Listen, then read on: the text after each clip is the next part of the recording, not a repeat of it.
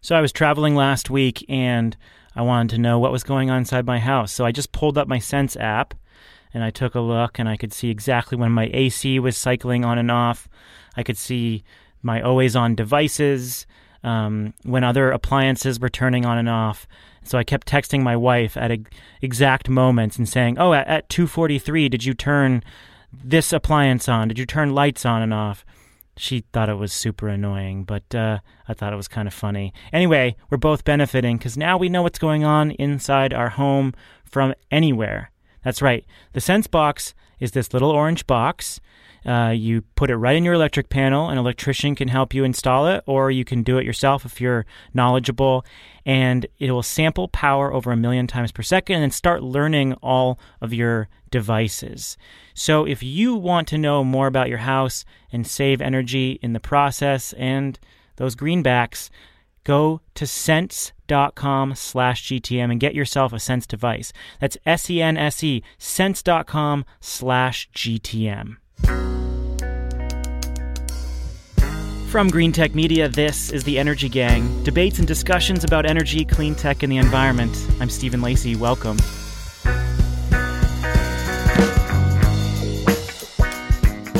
Natural gas has been called the crack of the utility industry. So are we all feeling that cocaine confidence, telling ourselves that we're doing better than we are? An extensive new review of methane leaks across the oil and gas sector suggests that, yes, we may be fooling ourselves. When factoring in methane leaks, gas could be just as problematic for the climate as coal over the next couple of decades. We'll dig into the results, and they are complicated. Then, GE is selling off its distributed gas business. Siemens is considering the sale of its gas turbine division. Both are sticking to their guns in renewables. What does this reshuffling tell us about the way these power giants are navigating the shift in the global energy market? Catherine Hamilton is chair of 38 North Solutions. She's there in Washington, D.C. Hello, Catherine. How are you? Hello. It's getting a little swampy here. So you've been getting a lot of questions about your name. There seems to be some confusion about your relationship with North Korea. Yes, when we thought of our name, 38 North Solutions, which is the lateral parallel that connects D.C. to San Francisco, we were thinking, oh, this is the connection of policy to innovation, and nobody's going to be talking about the DMZ separating North and South Korea, are they? So now we're getting calls from press and queries about what do we have to do with Korea, and we don't. We're a clean energy consulting firm. You're actually getting calls from press asking you about North Korea? Yes. I thought you guys were focused on decarbonizing North Korea. Well, if that's the outcome, yay. Yeah, well, if your business expands, maybe you can be the firm to encourage North Korea to join the Paris climate commitment. Yeah, we may be accepting new clean energy clients now, but probably nothing so much as Korea. Well, it doesn't matter who it is, whether it's the North Korean dictator or a clean energy company. This advice don't come free, folks. Jigar Shah is the president of Generate Capital. He is, where are you this week, in Chicago? I'm at my in-laws' place in Orland Park, so we're spending the week with family. You sound different. I hear they shoved you in a closet. I am in the basement surrounded by old clothes that is muffling my sound nicely. Yeah, it sounds good. Only the best in sound dampening technology for our co-hosts here. Well, this week's show is all about gas. When it comes to climate change, America is turning its back on the rest of the world diplomatically under this president, but we're also puffing out our chest a little. While European countries with a lot of wind and solar struggle to slash carbon emissions, America has cut its power sector emissions by 27% since 2005, and it's causing us to be a little righteous. Those numbers do not tell the whole story, however. Natural gas accounts for a lot of that decline in carbon emissions, but if we account for methane leaks, the climate benefit arguably diminishes. Some people think it goes away entirely. Remember, methane is 80 times better at trapping heat than CO2 over a 20-year period. A new peer-review study in the journal Science put some numbers to that problem. The study was 5 years in the making. It looks at methane leaks across the oil and gas sector in drilling operations and finds that they are 60% higher than EPA estimates. So that's a big deal. Put another way, the methane leaking out of pipes and equipment has the same warming impact over a 20-year time period as all America's coal capacity in 2015. And that doesn't even really account for downstream storage. This is really looking at a lot of upstream operations across oil and gas. So how do we grapple with this? What do we make of the findings? Jigar, what do you make of these results? Well, look, I think that the status of our ability to really pinpoint how much leakage is from the natural gas infrastructure has been, debated hotly and heavily during the Obama era, and it continues within the Trump era. So it is not clear to me that natural gas today is worse than coal, because the data seems not, sort of the error bars seem pretty wide. But yeah, look, theoretically, if we have a ton of methane leakage, then natural gas could be worse than coal. But I still think that from my perspective, natural gas's value in being able to destroy, coal market share is critical. Yeah, and I would say the report does say these leaks are avoidable but not inherent to natural gas. So while Jigar has a pile of clothing as his high-tech solution to having clear sound on his mic, the solutions to methane leaks are not there are some things that are very sophisticated coming on, but this is a really vibrant industry in gas mitigation. And there are a lot of companies, everybody from Fluor to John Crane to smaller innovators on detection and repair. And it's not as much rocket science as you might like to think. It really depends on how you measure it. So there are a couple caveats to this particular study. One, they're looking at oil and gas. So if you isolate natural gas and compare it to coal, the impact may be actually less from a warming perspective than this study suggests. However, Robert Holworth at Cornell University has issued a bunch of studies since like 2011, 2012 looking at methane leakage, and he thinks that natural gas is actually worse for the climate because of methane leaks than coal. Now, the gas industry has disputed his findings, and there seems to be less resistance to this new study, which looked at both emission sources from the ground at actual equipment and from the air above sites. But with that said, I think that there's a pretty big caveat here in that we're measuring not just natural gas, but oil. It also depends on the time frame as well. So methane doesn't stay in the atmosphere and trap warmth as long as CO2 does. And, CO2 lasts for a century or more. And methane really packs a punch over like a 20-year time frame. So what they're saying here is that in the short term, natural gas, if you see a certain percentage of leakage, and I think that the number like for a dangerous warming is around 4 to 5% of gross natural gas production. If you see methane leakage that equates to 4 or 5% of natural gas production, that causes really serious warming and offsets the decline in coal consumption. What we're really talking about here is a 20-year time frame. And then after that, the methane dissipates and you still have this potential climate benefit. So I think it's important to be nuanced about this. Well, I also don't think that methane is from these pipelines is going to be that substantial compared to, let's say, methane that's released from the permafrost in Russia and in Alaska, right? I mean, like the amount of methane that they're finding underneath the permafrost that could just be released in one fell swoop is enormous. Yeah, but this is the problem, right? So that methane release could happen in the next 20 years. So even though you don't have this same long-term warming impact, if you're accelerating warming over a 20-year time frame, then you open up all these other natural variations that cause this warming feedback loop. And I think that's the big concern here. But remember, I think with smart public policy, a lot of this is solvable. It is. So you've been working on this, Catherine, and there's a positive story here in that the industry generally wants to work on this problem because it's actually economical to trap these methane emissions and create a usable product. I mean, it's not like they're doing themselves any favors by letting these methane emissions into the atmosphere. Yeah, absolutely. And you're right. Full disclosure, my managing partner, Isaac Brown, runs a coalition called Center for Methane Emission Solutions that works solely on policy, whether it's federal or state, for mitigation of methane emissions. And just to give you a sense of the policy landscape, the Obama administration did two concurrent rulemakings for methane. One was the Bureau of Land Management, BLM, part of the Department of Interior, which is all of that development on public lands. And then EPA, Environmental Protection Agency, did everything else, anything that wasn't on public lands. And they both had to develop concurrent rules. So it took them a long time to do this because they wanted to make sure they were very much synced up. And both of those final rulemakings were put into place during the last administration. The EPA rulemaking was done early enough to avoid what's called this CRA, Congressional Review Act process, which I've talked about before, which is if you can, within 60 days of a rulemaking, Congress can pass a CRA that basically says you're not allowed to do any rulemaking on this ever again.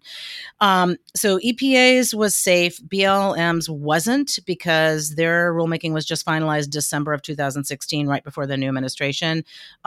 Luckily, we were able to get Senators McCain, Collins, and Graham to vote against this, and so they did not pass.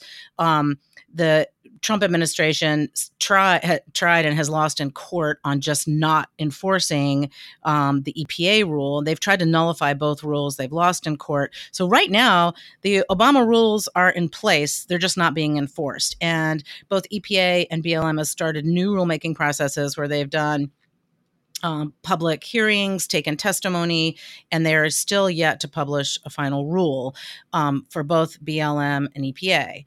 The issue is that industry on the federal side has all come together. So all the folks that are developing oil or gas, especially, and those technology folks and the NGOs, the environmentalists, have come together and said, this is great. We can do this. This is economic. Like you said, they either break even or save money.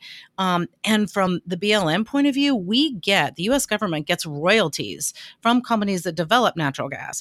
And if you're losing, 2.3% of your natural gas production, that's lower royalties that are going to end up coming back to the U.S. taxpayer. So from a federal standpoint, it makes economic sense. From an industry standpoint, it makes economic sense. And so what have all these companies done? They've turned to the states. So to summarize this further, the industry and advocates and policymakers have come together to create rules to save gas producers money.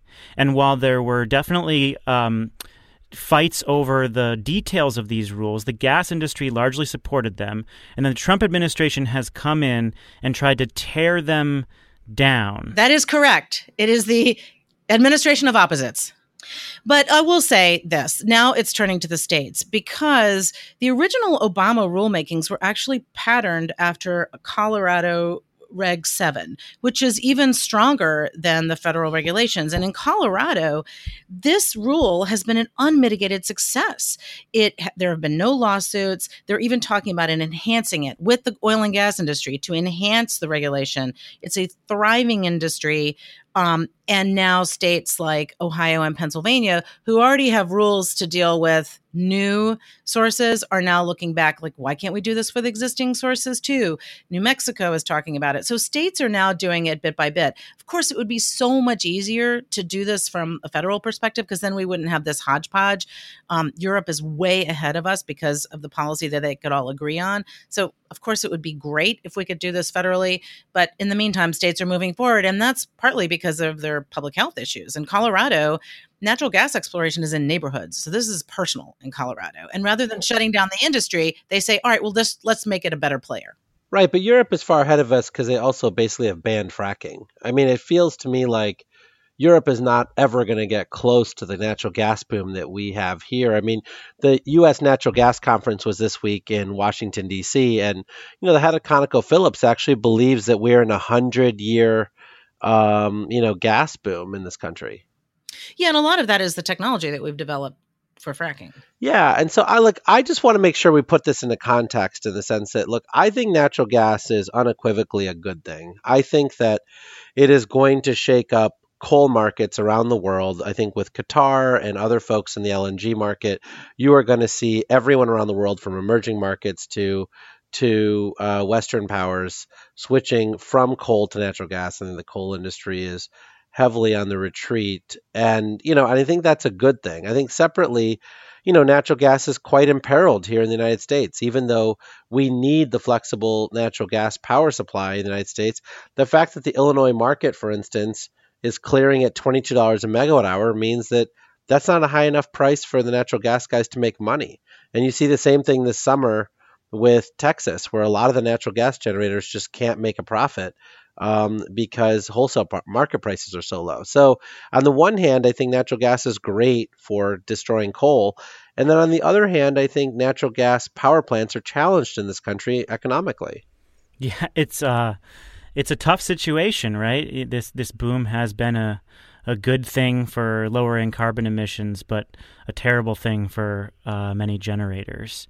Let's get back to the findings, though. I mean, look, we can quibble with the percentage of methane leakage, but I think this does complicate the natural gas picture. I agree with you, Jigar. I mean, natural gas has been largely a benefit in the power sector because it has accounted for most of the CO2 drop, and it will play an important role going forward.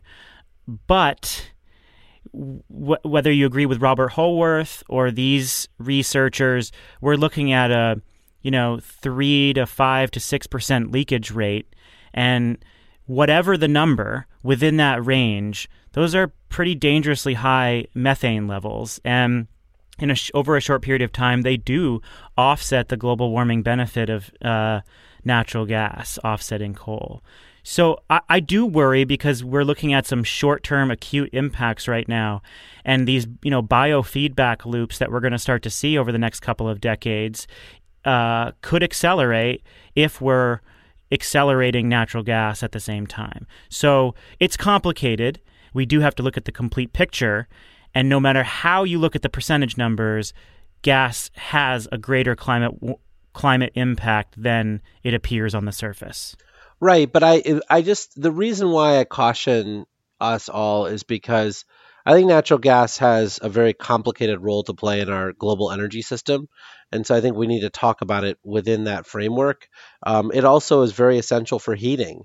Today we're not actually moving that fast and electrifying everything and converting, all of our heating to like sort of ground source heat pumps and air source heat pumps, et cetera. So I think for industrial applications, others, natural gas is going to be here for a very long time. And then I think when you think about global climate change, I mean, the shutting down of nuclear plants can have a huge impact. The deforestation that's occurring around the world continues to have huge impacts on land use. The global shipping fleet continues to burn bunker fuel, which deposits black carbon in the Arctic, which accelerates the sort of melting of the Arctic ice, right? So I just think when we put it all in perspective, I think natural gas has more of a positive story around how we're changing and shaking up global energy flows than, the negative impacts. And I think that if you can fix some of this leakage and make these plants more efficient and the entire process chain more efficient, you will have to build less and fewer plants. And I think that is, that's all to the good. Let's take a quick minute and talk about Sense, our sponsor. I use my Sense app every day to check out what's going on in my home. Sense lets you keep tabs on your home from anywhere, save energy, and make the most out of your solar investment if you do have solar. The same team that brought speech recognition technology to market is focused on making the home smarter and more energy aware. Sense uses machine learning technology to identify the unique electrical signatures of your individual devices. And those real-time insights, they let you know when your kids got home. I don't have kids yet, but it does let me know whether my sump pump is running, whether I left appliances on, whether my AC is running, you name it. And if you do have solar, you can compare your whole home energy use and your solar production side by side. No monthly fee attached. For solar installers who want to help customers make the most of their solar investment, or for utilities looking to deliver more holistic energy services, Sense can help you there too. To find out what Sense can do for you, visit sense.com/energygang. That's SENSE, sense.com/energygang. So we spent the first half of the show talking about the upstream gas business. Let's shift now to the world's biggest power plant equipment makers who are helping the world consume that gas. The last year or so has been pretty trying for Siemens and GE, which are both making big cuts to their power businesses. They are both the largest makers of gas turbines in the world and account for, the majority of the power plant equipment out there. Siemens is reportedly now looking to sell its gas turbine business, and GE just said that it is selling its distributed gas business for C&I customers and universities, these end-use customers that are building microgrids and combined heat and power plants. Both companies expect gas to play a major role in the global power mix going forward, but they are seeing demand for gas power plants weaken. They're seeing, double-digit percentage drops in their sales of gas turbines. And meanwhile, they're seeing demand for renewables strengthen. They've collectively laid off tens of thousands of workers in their conventional power businesses. And so now they're going to investors and saying, okay, we need to make this shift. In March, Siemens CEO actually told the Wall Street Journal that the entire industry had underestimated renewables. So they're publicly saying that the shift to renewables has something to do with this change in their gas businesses or in their power infrastructure businesses. We do want to put it into context, though. So both companies are undergoing a broader restructuring, and gas generation is just one part of that transition. But the fact that they're de-emphasizing gas and keeping their attention focused on renewables is significant. GE's moving deeper into wind and into large offshore wind. And in recent months, Siemens scooped up, a smart lighting company and building efficiency companies. So, Jigar, how do you read into all this activity? So I think there's a broader trend at play, and I think that the details really matter. In general, I would say that GE's strategy, as well as Siemens, throughout the 90s, was to sell natural gas turbines as a replacement, basically, for what they should have done, which was batteries. Right? Most of these natural gas units in the 90s ran 10% of the time, 7% of the time. So they basically just stuck them out there for reliability purposes and never ran them. And then, what happened in the 2000s, late 2000s, is when natural gas prices fell, people started saying, hey, wait a second, we can repurpose these natural gas plants as baseload power plants. And so then they started inching up to 20%, 30%, 40% capacity factors. So we are getting more natural gas megawatt hours today than we did 20 years ago.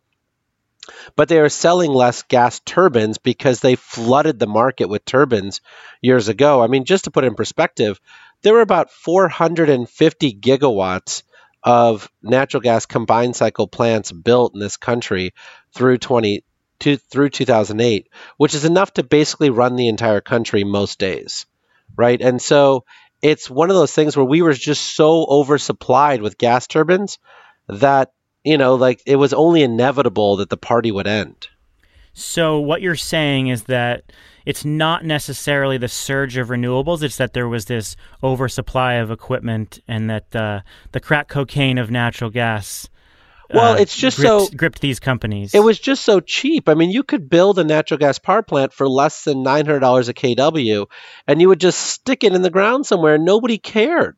I mean, you would just build them, and then it didn't matter whether they ran or not. I mean, there was a natural gas plant, I think it's still in existence in Berkeley, California, that PG&E runs, that runs 65 hours a year total. Right? I mean, it's just nuts how low the capacity factors of gas plants were in this country.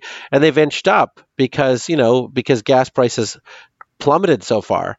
But in general, I don't think this spells the demise of gas as much as it spells the demise of new natural gas plants compared to the gas plant manufacturing capacity that GE and Siemens has. Yeah, although there are companies like Entergy in Louisiana and Arkansas who want to build more gas plants, and this isn't based on any demand forecasting. They're using bad numbers for alternatives to those plants. They don't seem to care much about the customer costs and rate increases. They want to build big plants. So there are some parts of the country that are doing that and not taking into consideration all the other solutions. I think where GE and Siemens are going is they're saying, look, there's so many other solutions that we can sell globally that people really, really want. And we know how to do this. We know how to manufacture things that they're making some smart investment decisions. I think separately on the GE side, so GE bought Jenbacher and, other companies, Waukesha, and those units, it's distributed gas generator. Yeah, right? and those that's what they're spinning out, and it sounds like there's a couple of buyers in the wings, and so that should be a successful transaction for them. But I think the big problem there is that we have systematically basically said that that we don't want to build combined heat and power in this country. Every utility in the country basically sets their standby charges at rates that are exactly what it takes to make combined heat and power projects not pencil. And so I think GE just didn't figure out that they needed to spend a lot more policy dollars to open up the market, whether it was CHP plants or whether it was anaerobic digesters, for instance, where there's 1,800 operating digesters in Europe, and Jenbacher is the preferred engine in a lot of those plants. They thought that was going to happen in the U.S., but didn't spend the policy dollars to open up the markets here in the U.S. And so we have like 30 food digesters in the U.S. as opposed to 1,800 of them in Europe. And so I think a lot of this is GE actually just falling on its face around a lot of its sectors where they didn't do the policy work necessary to support a lot of the eco-imagination technologies they purchased. But they did have to do a lot of policy support for the renewable energy business. So they have a $9 billion renewable business, $7.7 billion of which is onshore wind. And, they worked pretty hard to make sure that tax credit stayed up as long as possible. Oh, yeah, I think they did a good job there. But I think in that case, the wind business took off before they spent a lot of policy dollars back in 2004 when they bought the remnants of Enron Wind out of bankruptcy. But I think when you think about like the water technologies they purchased, the anaerobic digester technologies they purchased, they have failed in almost all of those areas. They sold off the water business finally to Suez.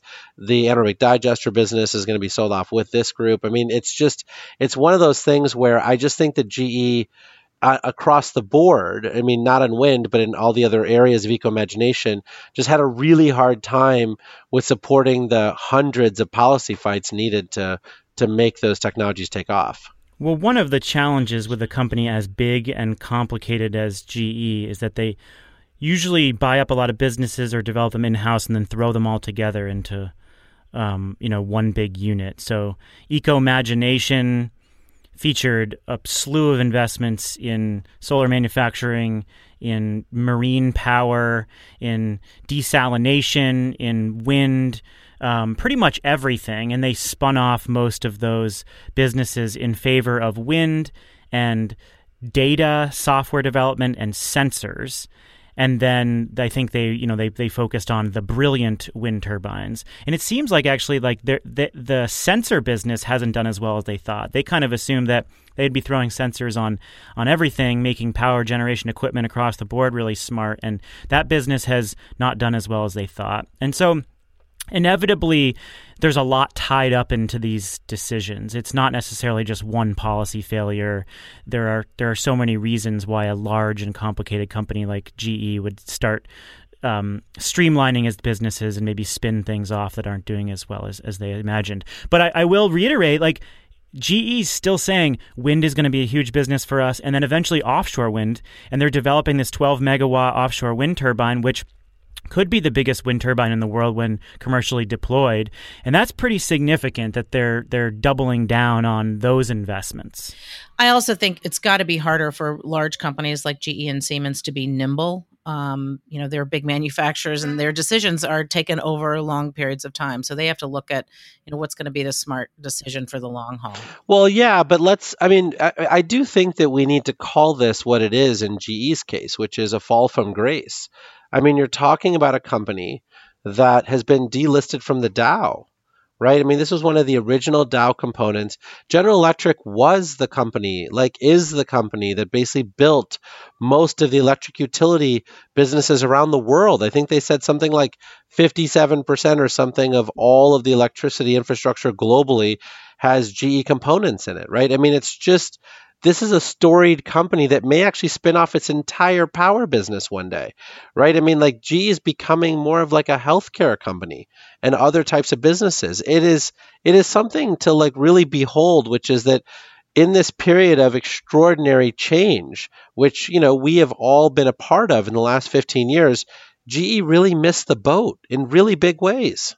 We had a discussion about this on the Interchange earlier in the week, and one of the questions that we asked was how much of this is due to faulty information about the rise of renewables, right? Jigger, you've been famously critical of IEA, the International Energy Agency, and the EIA, the U.S. government's data arm, because they've been extremely conservative for a decade or more on renewable energy. And these large companies and global policymakers are making decisions based on this data. And I wonder how much of this has to do with decisions made based on a conservative outlook on the rise of renewables or just the changes globally in the power mix. Yeah, look, I think that a lot of these folks, have some incentive to not change quickly, not because they don't want to. I mean, I do think GE bought a lot of companies and created Eco-Imagination and all the things that they did. But ultimately, when push comes to shove, there are only so many smart people in these companies, so many people who are actually the doers who get something done, right? And they put the right people into the wind business, but I don't think they put the right people in the solar business when they bought Astra Power's assets out of bankruptcy. I don't think they put the right people in some of these other areas, and it shows, right? And this is the challenge with rapid change, is that when these things change quickly, if EIA, IEA, and all these other folks basically don't provide data that helps these folks make good decisions, then what ends up happening is that they end up sort of withering on the vine. It's not enough to just be in the game. You either have to be on offense and leading, or you get passed by other people. And I think Siemens is doing things a little differently. So they've really been looking at the distributed side of the business and, for example, teaming up with AES to form Fluence. It seems like they're taking a different approach than GE. Let's finish up the show and give our free electron. Catherine, what's your free electron this week? I have 2 quick free electrons. I'm sorry. I always do this to you all. You always do too. Have you ever had just one? I don't know. It's so hard for me to choose. It's like, it's like which of my 4 children do I love the best? So obviously the first one. Right. So the first is, and I haven't been able to dig into it as deeply as I would like to, but Jeff St. John had a good piece on it. The New York Energy Storage Roadmap is great. 1.5 gigawatts, the most ever for energy storage, and not just about we're going to make this mandate, but really how are we going to do it? And I think New York has a plan. We hope they execute on it well, but the plan is great because I think it'll help storage, but it'll also help distributed energy resources, non-wires alternatives. So I'm really excited about that. I hope everybody reads Jeff's article and then also just takes a deeper look at the roadmap. The second piece is, this is something totally different. I discovered this podcast called Cricket Conversations. I was just looking for something different to listen to.